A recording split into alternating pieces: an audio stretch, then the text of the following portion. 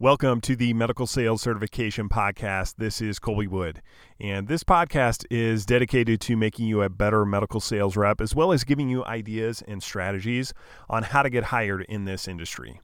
And before we get started with this episode, I wanted to let you know that I also have a YouTube channel where I share day in the life of a medical sales rep videos. So if you like this podcast, you'll certainly want to check out my YouTube channel, and I'll have a link to that in the description of this episode.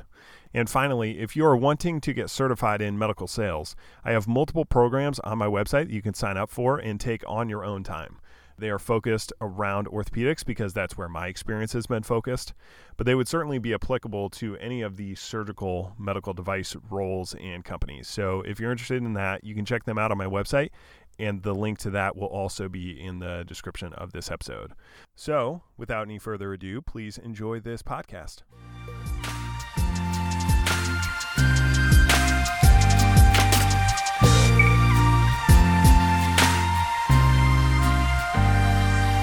What's up, everybody? This is Colby Wood with the Medical Sales Certification Podcast, and welcome to this episode.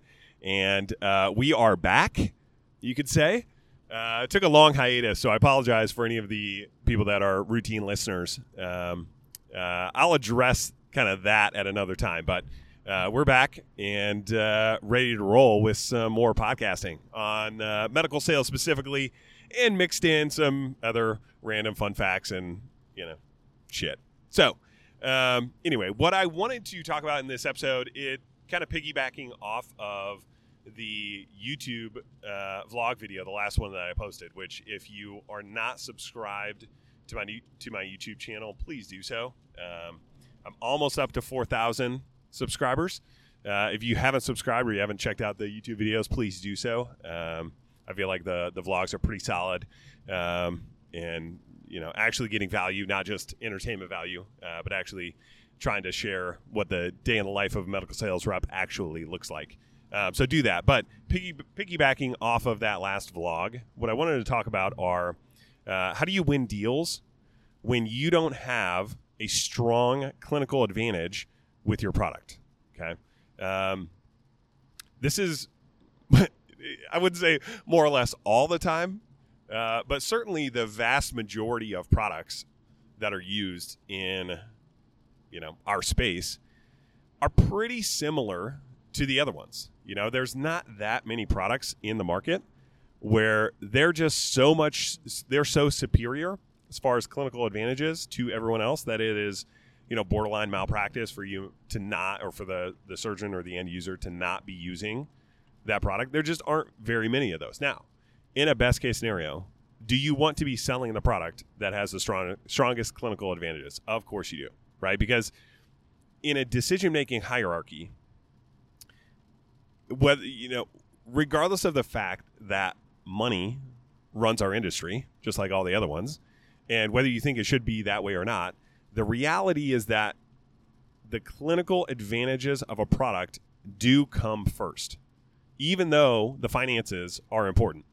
If you have a product that is clinically superior to another one, you're in a much better position to be able to get that business regardless of price. Now, regardless of price does not mean you can cost, 10 times as much as your competitor. But what I mean by that is the decision to go with your product or service is much easier for the end user, even if, the pricing is a little bit higher or if it's the same. So while all the other competitors may have, a decent product, but you have a clinical advantage, if you come in at the same price point, you're going to be able to get that business. So you're not having to only play on price or have, pricing isn't as big of a factor as it is when you don't have a strong clinical advantage. Okay, so that's why, obviously, you want to be, highlighting or trying to differentiate the clinical advantages of your product. But in all reality, most of the products that are used in the operating room or in, orthopedic medical sales, let's say, there's not a huge clinical advantage of one over the other for the most part. Now, the companies are all trying to convince the sales reps that their product is the best, and that's why they, publish white papers and things like that to try to, market and highlight the key differentiators about your product. obviously that's what they're supposed to be doing. So there's nothing wrong with that. It's just most of the time, if you as the end, not the end rep, but the rep in the field having to sell to the end user, if you don't have a strong clinical advantage, which most of them don't have like a real differentiated, clinical advantage, then the majority of your ability to get that business comes down to relationships, comes down to deal structure, comes down to ease of use for the clinician and the staff, comes down to contracts that are currently in place, comes down to all the different financial models that you can put together to get the customer to go with you. So models can be a direct sale, right? Like just cash price. This is what the price of our product is compared to the competitor. And you're going to try to be, the same or better than, the competitor to be able to get that business. Or there's financing. So, the customer can finance your product at X% for, 60 months. And this is what that monthly price is. Or you could do a lease agreement, or you could do like a $1 buyout style, or you could do a placement agreement. So we're going to place this equipment in your facility, but in exchange for doing that, we need you to spend X amount of dollars with us, or we need to get additional business that we don't currently have. Or you could have a rebate program where if you go with us and you spend X amount of dollars, we're going to give you X% back at the end of the quarter or the biannually or annually. Or if you have, let's say you've got additional business that the customer's buying from you. So they're using your implants, for example.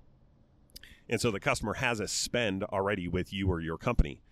Well, if you go with us in this other area, then what we could do is shave off a percentage point on the spend that you already have with us. And if that spend is high enough, then that's a significant cost savings for the customer. And those are kind of off the top of my head, and I'm sure there's more.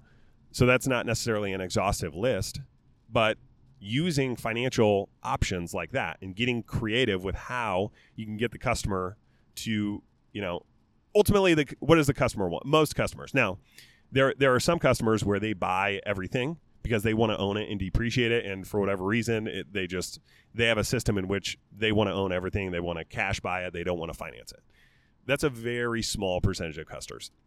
The vast majority of customers are looking for creative ways to be able to minimize upfront capital outlay to acquire these products and best price, over the long term, and or trying to work it into a deal or a contract that they currently have in place with the vendor. And so they're looking for creative ways to be able to get, make sense of going with you over the competitor. And that's where we have to come in and be able to play a critical role. And it's not their responsibility to figure out how to make sense of going with us. It's our responsibility to look at the contracts that we may or may not have in place and figure out how we can creatively put a deal together that minimizes their upfront capital cost, if there's a capital outlay component to it, if it's a capital item, or minimizes what their total cost is in using our product. So maybe it's a single use item and the line item price is X. That's only one factor in the bigger picture of what you can put together as far as a financial project for designing something that actually works for the customer. And so when you look at kind of the decision-making criteria, let's say you don't have a strong clinical advantage. What are the things that you're going to be focusing on? All right.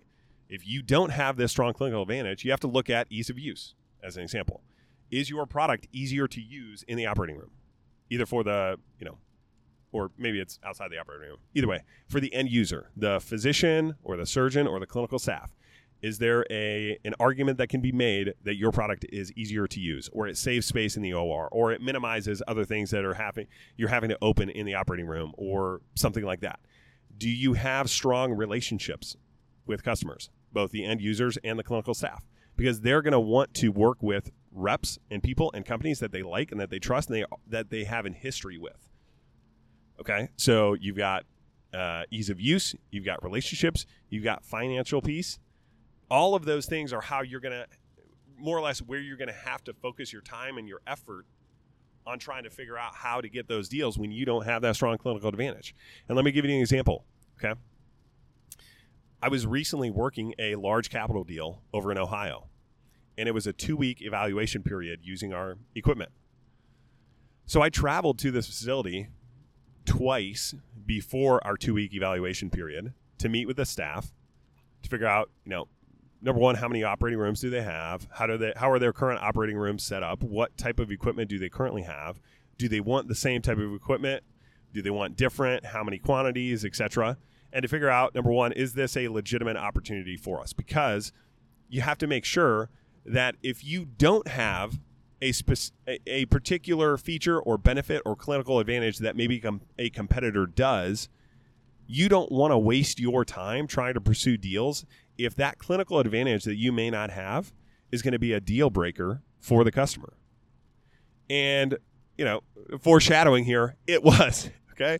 So I walk in there the first time, and I know that one of our main competitors has a feature of their system, a technology built into their system that we don't have. Now, it's only relevant for general surgeons.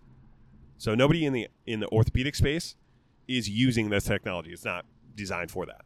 So more or less, we're as good as anybody clinically when it comes to the orthopedic space. But in the general surgery space, there's a couple of things that we don't have that other competitors do. So one of the first questions I have out of my mouth is, hey, do you guys use this other technology?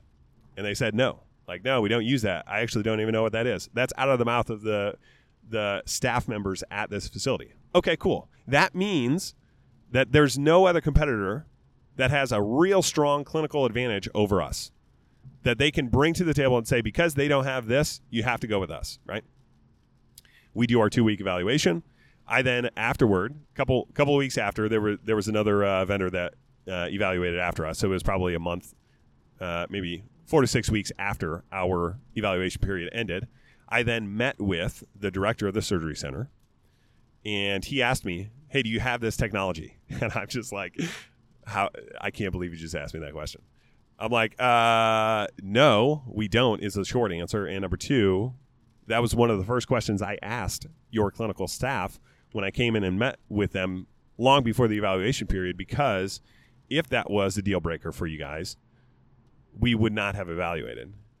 And he's like, yeah, look, I apologize, but in the last couple of weeks, our general surgeon that is going to go to this, outpatient facility a little bit, he has started using this other technology, and now it's critical for him to have this at the new, in the new equipment that we're going to be buying for their surgery center. So immediately, we're essentially locked out of that opportunity because we didn't have a specific technology on the clinical side that somebody else did.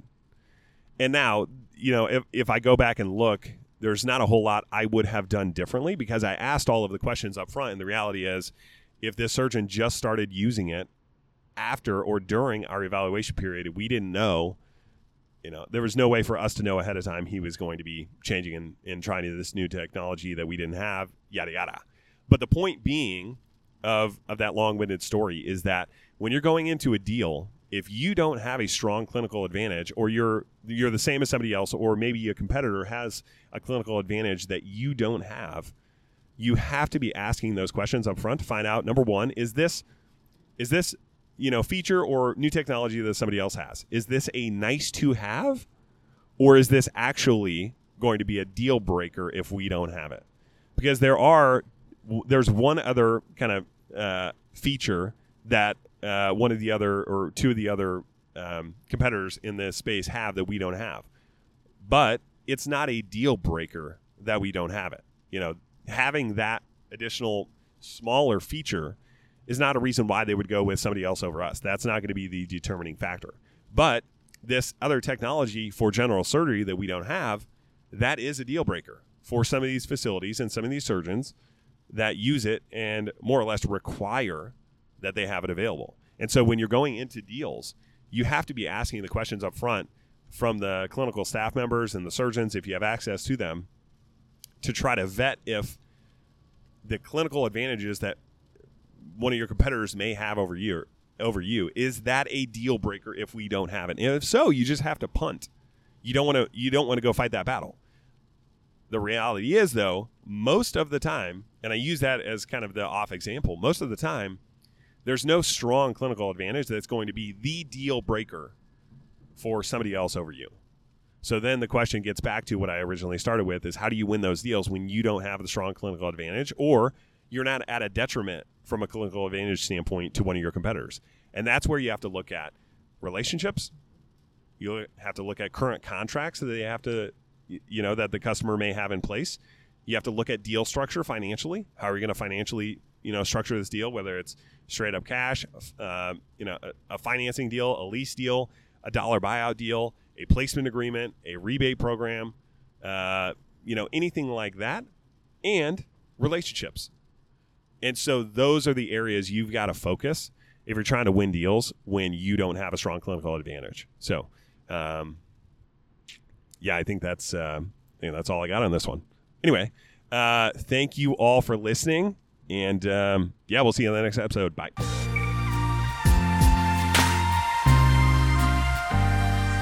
Thank you for listening to this episode of the Medical Sales Certification Podcast. If you want more content like this, you can check out my YouTube channel for medical sales videos and my website for specific medical sales training programs. And the links to both of those will be in the description of this podcast. Thanks again, and we will see you on the next episode. Bye.